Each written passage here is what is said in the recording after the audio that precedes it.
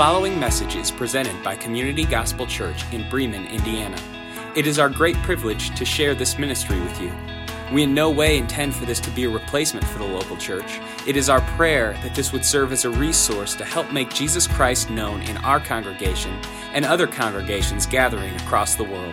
For more information about Community Gospel Church, visit www.communitygospelchurch.com.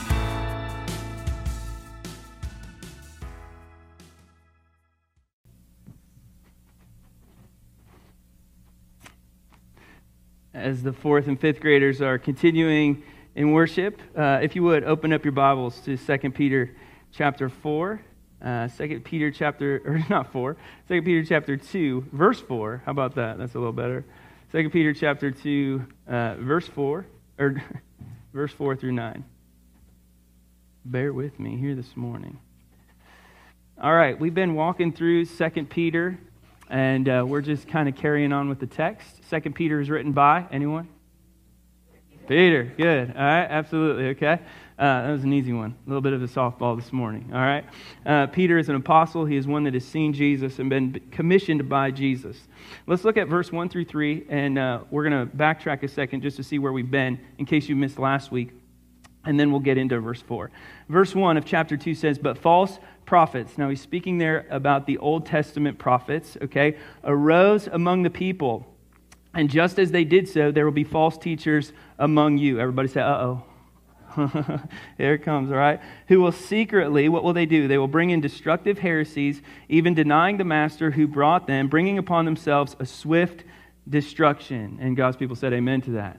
That's good word, okay? "And many will follow their sensuality because they are creatures of the flesh." It doesn't say because they are creatures of the flesh in the text, but that alludes to it. That's that immorality that we talked about last week. "And because of them, the way of truth will be blasphemed. They will do everything they can to distort the truths of Jesus Christ." And most of these false teachers will come up from the church. They will come up from the individuals in the church. And this is their MO. This is their goal. This is their whole thing that they're trying to do, is they're trying to get people to commit apostasy, to deny their faith that Jesus Christ is the way, the truth, and the life. And in their greed, verse 3 says, they will exploit you. Say me. That truth that was written to this church way back in the New Testament is the same truth that is written to you, okay? So we have to put ourselves here in the text. And what we realize is they will do so with their false words. It will be a tingling to your ears. It will seem on the surface that it is good, but we know that it's not. And their condemnation from long ago is not idle. God will come, and their destruction, when He comes, will be fast. And their destruction is not asleep. So let's look at verse 4. Now, here's what Peter's going to do for us today. He's going to walk through how God deals with the wicked and the righteous. And I'm essentially giving you the sermon all at the start so that you can kind of see where we're going and have an opportunity to see where we're going, okay? In verse 4, it says this: "For if God did not spare angels," and he's going to give examples of what He did with the wicked, and then he's going to give one example of what He did for the righteous. This is the examples of the wicked. Verse 4, "If God did not spare angels when they sinned, but cast them into hell and committed them to chains of gloomy darkness to be kept until judgment, if He did not spare the ancient world," speaking of Noah, "a herald of righteousness with 7 others when He brought a flood upon the world of the ungodly." And then verse 6, "If by turning the cities of Sodom and Gomorrah to ashes, He condemned them to extinction, making them an example of what is going to happen to the ungodly."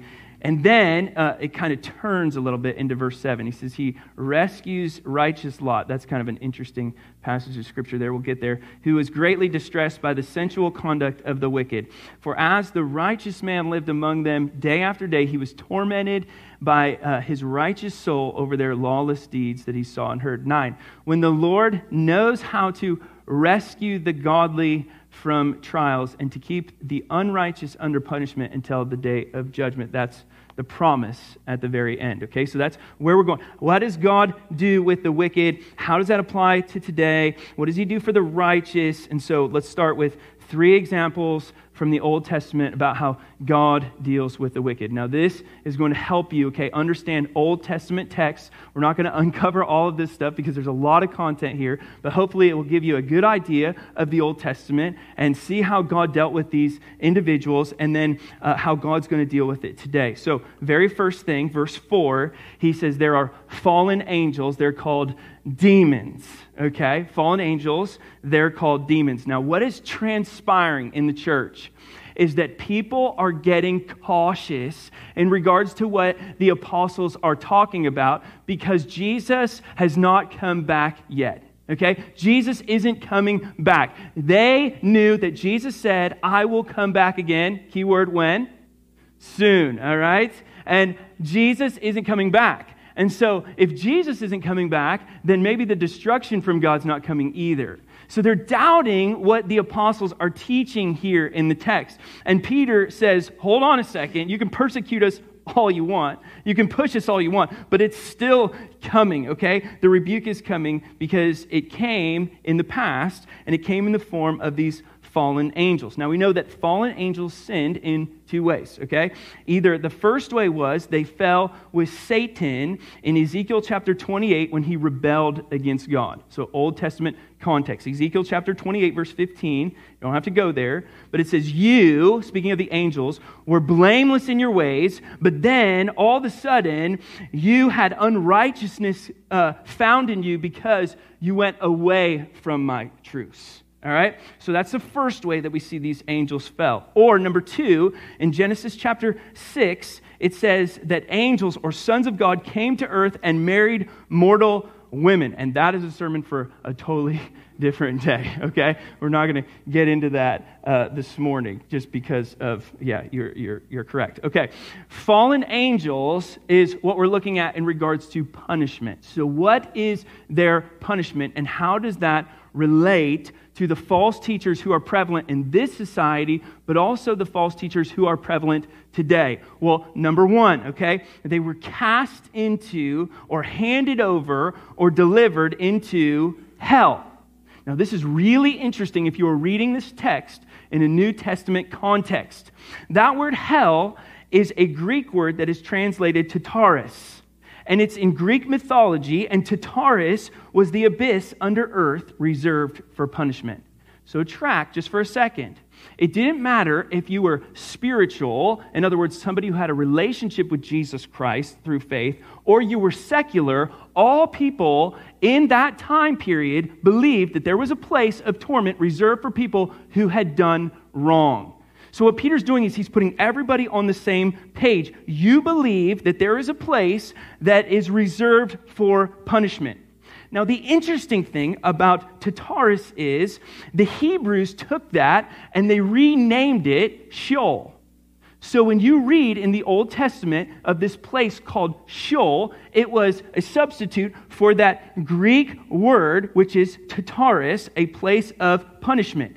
We know in Colossians 2, this is where Jesus went after he died on the cross before he resurrected, where he claimed his victory over these fallen angels. That's important in the context. So secular or sacred, we would know that people believe that there is a place where they go where they're punished for wrongdoing. We call it, in today's society, hell. From Tartarus to Sheol to hell. It is reserved for people who have rejected the cross of Jesus Christ. And what people do is they look at us and they say, how could God condemn somebody to hell? No, God doesn't condemn people to hell. He simply gives them what they're asking for. They've rejected God. They've rejected His salvation. And so God says, because you have rejected me, this is where you will go. All right, so cast into hell, number one. 2, chains of gloomy darkness. Now, that word chain and pit, you could circle that if you have the word pit there. Again, used by the Greeks to describe what they call this world of dead. Now, they say there is not only a place where you go when you have committed wrongdoing, but it is not a good place. Okay, despite what popular media tells you, there's some new popular TV shows out about these people who die and they go to another world, and it's very comfortable. It's not that way, okay? That's not true. That's not truth. This is a place of gloomy darkness. These sinful angels are going to be kept in hell, this place of punishment, until the judgment has come through. So, all of that to say, one commentator says, though God has no pleasure in the death of the wicked, namely angels here, he must judge the wicked because his holiness requires it. He is a holy God. He requires this, giving them over to their own devices. And if this was said and true about the angels who fell, who rejected God, the same is true in regards to the teachers who were falsely preaching a gospel that was contradictory to the one that we have received. Okay? So what he's saying is God's going to hand these people over. If God, in his justice, punished fallen angels, then surely he will not hesitate to punish false teachers. So what we have to think about is, whose side do we want to be on, right? Whose side do we want to be on when Jesus returns? Do we want to be in the camp of false teachers, or do we want to be in God's loyalty, on his side? When we're tempted to become fearful or discouraged regarding evil, ask the Lord to remind you of his sovereignty over evil and do what you can to serve God by resisting this. Okay, so there's number one. Now go to verse 5. Then he talks about the flood, all right? We believe in a worldwide flood. This really, truly happened, and we know it happened because there's this ginormous ark in Kentucky that Noah built. Okay, and you can go visit it. So very, very, very neat, okay? Another example of God's certain judgment was when, Peter says, he brought a flood on the ungodly. So the world before the flood is considered ancient. So if you're tracking along in the text, you would circle that word ancient because it's very important. Peter, essentially what he does is he divides history into 3 stages. So a little bit of dispensationalism here from Peter. That's another sermon for another day too. But first of all, he says there's an ancient world, Old Testament. There's a present world, New Testament. And then there's a new world that will come when the day of the Lord happens and transpires. Okay? So ancient could be rendered a long time ago. All right? Now, not a long time ago in a galaxy far, far away. Just a long time ago. Okay? Old Testament. And we ask the question, well, what did God do in that ancient world? What did he do? Well, he did 2 things. Number 1, he did not spare the ungodly. This is important. Ungodly in Greek is the word irreverent. And it means people who did not give God the proper praise that he so rightly deserved. So if you see Peter's words there, what he's saying is these were people who were unfaithful and disobedient to God's will and ways, his laws. And in the ancient world, when God brought a flood upon it, he covered, now that's a key word there, he covered the world with worldly water where people who disobeyed him were buried by their own materialism. So isn't it interesting? Peter uses this wording where he's saying there's people in the Old Testament who wanted so badly to be of the world, and what God did is he covered them in their own worldliness. He gave them over to the thing they desired. And what happened is it ultimately killed them. But he spared the righteous. Now, Peter must have loved the flood. It might be his favorite Bible story in regards to being an Awana student. Awana wasn't back then. Okay, I understand that. But it impressed him. Look, he says it 3 times in 2 letters. 1 Peter 3:20 talks about it. 2 Peter 2:5. He talks about it again in chapter 3, verse 6. Now look at this. Noah was 4 things. And let's just walk through this. Could this be said about you? Could this be said about you where you're at in this time period dealing with what we're dealing with? Number 1, Noah was a righteous man. He was in right standing with God. What does that mean? Noah had a relationship with God through faith. And what we see is we too have to have a relationship with God through faith in Christ. That makes us righteous. You cannot be righteous without a relationship with God through faith in Christ. Number 2, Noah was an obedient servant of God. It was not enough for him to just know the living God, have conversations with the living God, but he was obedient to the living God. He did what God told him to do. Anyone, James says, who knows the right thing to do and does not do it, for him or her, it is a sin. And so what we see here is Noah was sanctified way before sanctified was cool. Number 3, he was a shipbuilder. God gave Noah a gift, and he says, I want you to utilize that gift. I want you to go out there, and I want you to use your gift for the glory of God. Isn't it amazing that Noah uses his hands to glorify God? You're telling me that I don't have to be a preacher? Praise the Lord, right? I can use my hands for the gospel of Jesus. Amen. But notice, Noah was an obedient servant of God. Now, number 4, here's the interesting thing. He was a preacher or a teacher, if you will. And what Peter says is Noah was a herald of righteousness. You know what that means to be a herald of righteousness? That means that he spoke out about the corruption in regards to the moral inexcellence that was transpiring. He said this is what's wrong with the world, is that we're not conformed to the word.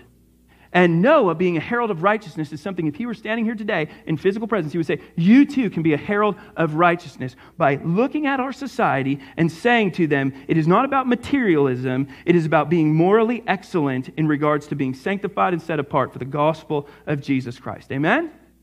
So Noah, 4 things, okay? Just how you doing? How you lining up with those 4 things? Are you righteous because you have a relationship with God through faith in Christ? If not, there's a little blue bookmark in front of your pew. You can go ahead and check that out. Number 2, are you sanctified and set apart for the gospel of Jesus Christ, doing what He's asking you to do? Or are there habitual sins in your life? Is there deliberate disobedience that is transpiring? Because deliberate disobedience affects our giftedness. It affects God using us for His glory. Also, we know that we need to proclaim the truths, or as Peter says, always be prepared to give an answer for the hope that you would believe. Righteousness is an ethical term meaning upright moral behavior or living according to God's will and purpose. So Noah, being a herald of righteousness, means that he was not only righteous himself, but he also proclaimed righteousness. He taught righteousness. He announced righteousness. He said righteousness. His words lined up with his actions, and his actions lines up with his words, so that people in that society would live good lives according to God's will and purpose. And it tells us in Peter how many people were saved because of Noah's being a herald of righteousness. Anyone? 7, right? 8 including him. Okay? So for this reason, he and other people were saved when the flood came. The same should be said about us today. The same should be true about God's church. The primary focus of 2 Peter 2:5 is the unsparing hand of God on a world filled with ungodly people. I think sometimes in our society, people look at it and they go, but they're so great. There's so many, right? Daniel experienced this, didn't he? And Daniel, the whole world was against him, literally. And he had just had a couple of buddies, and all of a sudden, things just started to get completely turned around because of their faithfulness to God. Peter reminds his audience and us today, if we're going to live righteous lives, we have to proclaim righteous truths so that we'll be preserved or kept safe. Because to be covered in grace is to be way better than covered in worldliness. If we are covered in God's grace, that is so much greater than being covered in worldliness. And we see it here in the text. Okay, so there's the warning number 2. There's the flood. Don't let these people come and infiltrate you. Then you have Sodom and Gomorrah. Oh boy, here we go. Okay, third example is God's punishment of the cities of Sodom and Gomorrah. Now, do you remember the story of Sodom and Gomorrah with Abraham? You guys remember that from being young and in church? If you didn't grow up in church, that's okay. When I grew up in church, we had the felt boards. Anyone? Amen? All right? Donnie Nyde used to put it up on the thing. And what I learned is when I got older is nobody looks like they look on the felt board. And that's okay. All right? I don't know why. They're all American and blonde hair, blue eyes. No Arabs whatsoever, okay? Sodom and Gomorrah, Abraham, he has a conversation with God. Remember this? And he says to God, God, if there's 150, 75 people, will you still destroy the city? And God's like, nope, won't do that. And then his numbers just dwindle down, right? You remember that story? And all of a sudden what we learn is that there was not even 10 righteous people who could be found in Sodom and Gomorrah. You don't have to turn there, but Genesis 19, it says this. From burning them to ashes, the Lord rained on Sodom and Gomorrah sulfur and fire out of heaven, and he overthrew those cities and all of the plain. Abraham, he looked down on Sodom and Gomorrah and toward the land of the plain, and he saw the smoke of the land going up like smoke of a furnace. Now, the interesting thing is, if you study Sodom and Gomorrah, there's many Jews who believe that the Dead Sea covers Sodom and Gomorrah. That's why it's unfruitful.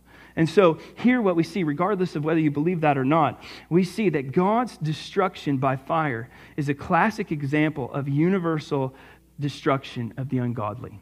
In Genesis chapter 10, it clearly outlines that while Peter doesn't elaborate on the cause for destruction, his purpose is to note that it happened and it transpired. And it would do us well to make some examples of the similarities that are going on between the two ancient cities here and what's going on in ours today. So we want to do a little parallel learning here today. We would ask, is our city, is our nation, is our world like Sodom and Gomorrah? Because I hear this all the time, right? Pastor Jordan, are we like Sodom and Gomorrah? Well, let's see 6 signs that a nation, we just don't want to put ours in the mix, let's put everybody's in the mix, right? Of becoming like, or already is like Sodom and Gomorrah. You tell me, you decide. Number 1, they compromised sin. In Sodom and Gomorrah, the false teachers came in and they compromised or justified their own sin. You've never done that, right? I've never done that. All of us, we're just so clean before the Lord, right? We don't justify our sin. Yes, we do all the time, okay? It says in Genesis 13, the men of Sodom were so wicked and so great sinners of the Lord, they could have cared less about their sin. So they justified it. Number 2, we realized there was a decline of morality in regards to just ethics. Now, think of our culture in our world. Remember? Now, some of you guys a lot older than I am. Some of you guys a little older than I am. But let's just think about TV shows 10 years ago, 20 years ago compared to today, right? My grandma watches TV and she is dumbfounded. She goes back to that black and white channel all the time. Just put it on the black and white channel. Everything's good, right? We got to go back to that society. She says, I don't understand why they would put cameras in somebody's house and follow these people around. That's so crazy to her, right? But look at this. It says there's a decline of morality. Number 3, there's corruption in leadership. Oh boy, holy cow. Are we checking these boxes today? Man, it says that there were political leaders who were bribed in the Old Testament and New Testament by special interest groups. Whew, we're just going to leave that one right there, okay? Number 4, people will call what is evil good and what is good evil. Do people do that in our society today? People look at it and say, well, it's not so bad. We judge our sin and our transgressions against other people's sin and transgressions instead of lining it up next to the Word of God. So oftentimes what we do is we say, well, I'm not as bad as my neighbor, right? Who does that? We do that all the time. Look at the last 2. He says there's so much sexual immorality that come in. Sex is blatantly posted and advertised unapologetically. I don't even want to drive through big cities anymore with my kids because of the billboards that are up in those cities. Amen? And if you've never driven by there, it's okay. You don't have to. But man, there are so many things where it's just so, the sexual promiscuity is just so prevalent in that society. Number 6. This is the worst one. And we would think all 5 of those are horrible, but look at the 6th one. There's no fear of the living God. There's no fear of the Lord. And what Proverbs tells us is, in chapter 15, verse 33, it says, the fear of the Lord is instruction in wisdom. And when a nation no longer fears God, they welcome his wrath. And that's my concern for America and other nations who are going against what God's word says. When a nation no longer fears God, they welcome his wrath. So Peter explained, God sent an unmistakable message to all future generations through Sodom and Gomorrah. The wickedness results in judgment. And these cities' ending is an example of what's going to happen to the ungodly. Great suffering is for the ungodly. Punishment, gloom, banishment. New heaven and new earth cover the old heaven and new earth in its wicked ways. Amen. Praise the Lord. So if you know Jesus Christ is your Savior, we look forward with great anticipation to the new heaven and the new earth, right? That's our home. Like, I'm just passing through this world. I'm just an alien living here on planet Earth.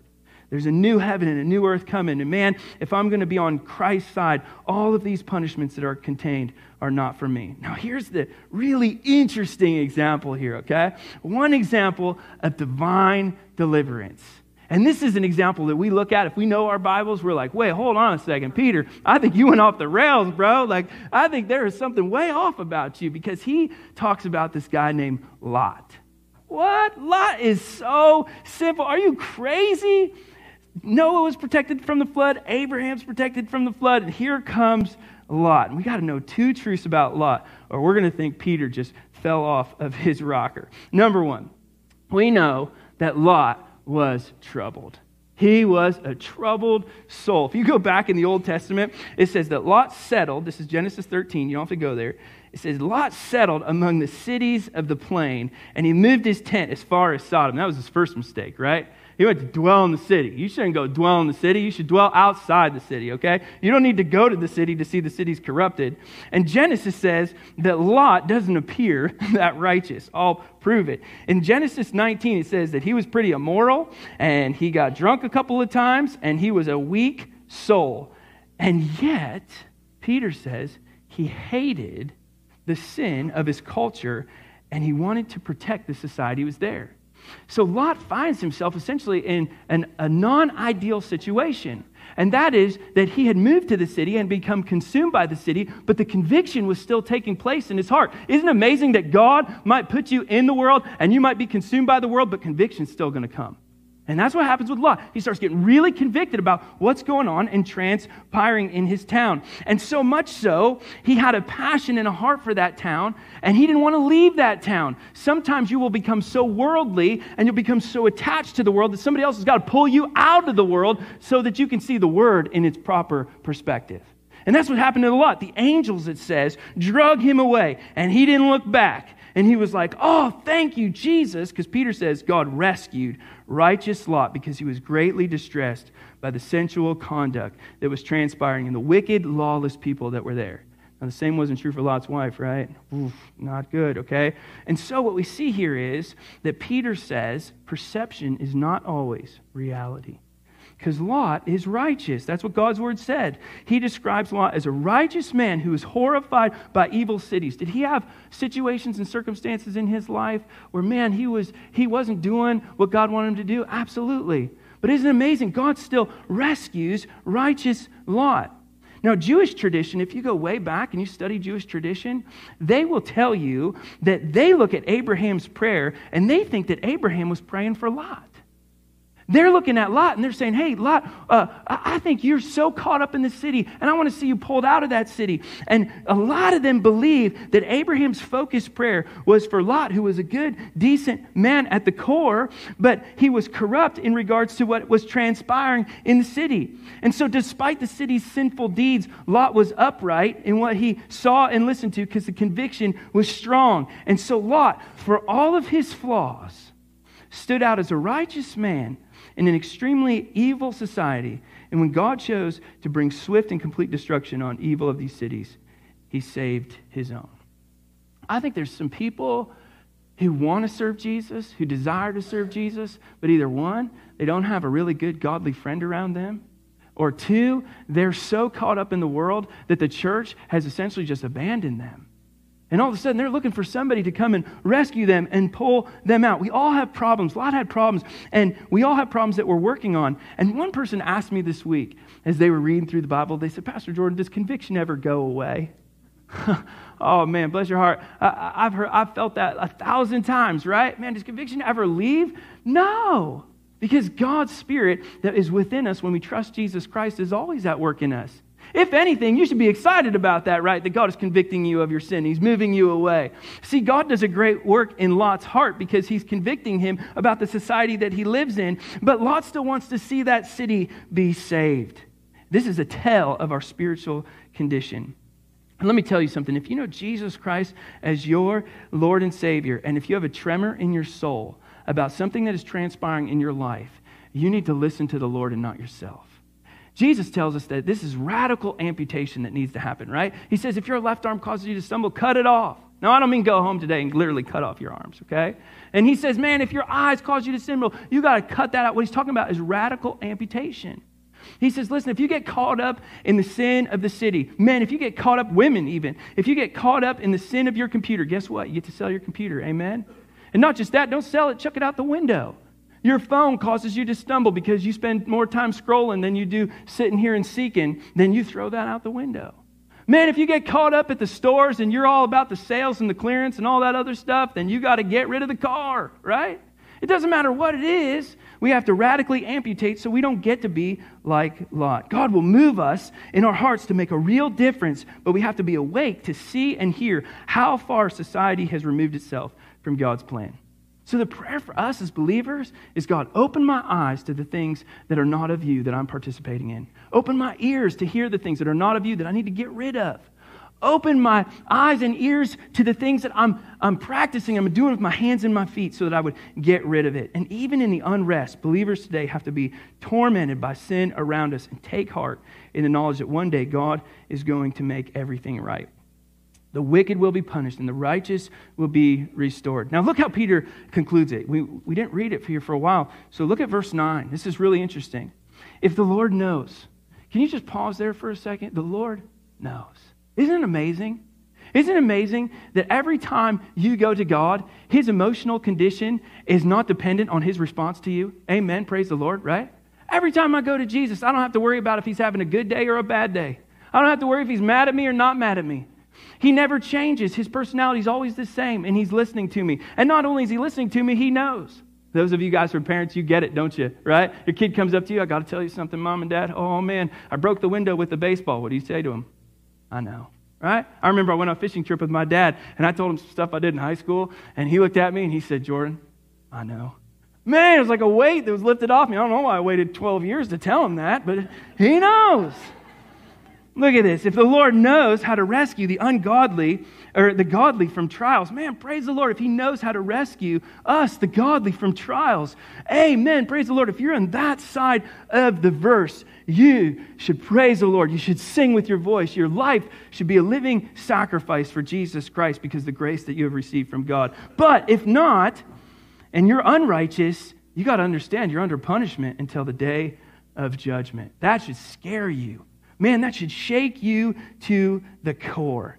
That should be something you look at and think to yourself, oh man, I need to be right with Jesus. Peter comforts his readers and us today of the changeless nature of God. If God has restored the righteous and will punish the wicked in ages past, He continues to do so. There will be a final reckoning, a final day of judgment when God will finally separate good from evil and give the final and eternal rewards to the righteous. Praise the Lord. Amen. Man, I want to pray for you, but if you have never made a decision to trust Jesus Christ as your Savior, I want you to, as we're singing today, explore that little blue bookmark. Take a moment, just think about it, process it. If you know Jesus Christ as your Lord and Savior, I would love for you to just take a moment and say, God, am I like Noah? Am I a righteous man? Am I a righteous woman? Am I doing things that are conforming to your will and ways? Or am I conforming to myself? We need to think about these things as we respond in worship and song and some other things that we're doing here as a church today. Let me pray for you. Heavenly Father, thank you so much for your word and the fact that it's truth. I love your word. It's so refreshing to me. Because right now, God, we look at our society and we see all these people are so far from you and so far from your truth, and we think to ourselves, should we just call down fire from heaven and get rid of them right now? And God, you tell us, in my time, in my ways, according to my will. And so, God, for all these false teachers out there, all these people who are preaching and teaching against the gospel of Jesus Christ, we pray, come, Lord Jesus, come, and let your judgment be upon them. But for us who are here today, God, we have a call to be diligent to the word that we have received. And we see Noah and we see Lot. We see a man who is tormented by the sin that's transpiring in the society around him. And so, God, first of all, would you do something for us today? Would you convict us of the sin that is so easily tripping us up and entangling us? Would you convict us in our hearts? Would you convict us by your truth that there are things that we're doing in our life that we need to get rid of, radically amputate? And as we look at Noah, would you help us be righteous? Maybe for those people here who've never accepted you as Lord and Savior, that they would make the decision to do that today. For those of us who have, that we would be sanctified. And God, you know that word just is to be set apart for you. And that these people here today, as well as myself, I pray these things for myself, God, that I'd be set apart for your purpose, for your will, for your plans, for your purpose. That we would be a light for the darkness. that we would be men and women who are so adamantly seeking and searching your word and your truth, so that we would have the ability to respond, as Peter says, to give an answer for those who ask us why we have this living hope, Jesus Christ. Help us to use our gifts, God, and ultimately for your glory, and that we would be heralds of righteousness and speak into the darkness the truths that you have given to us. Now, God, as we sing together, as we continue our fellowship with each other, we ask that you convict us of these truths, and that we wouldn't just be hearers of the word, but doers as well. We love you, Jesus. We love you so much. We thank you for all of the things, and that there's no condemnation for those who are in Christ. What a day of rejoicing it will be when you come to call us home. Amen. Amen. Thank you for listening to the Community Gospel Church podcast. If you would like to support this ministry financially, simply log on to communitygospelchurch.com and click the Contribute tab.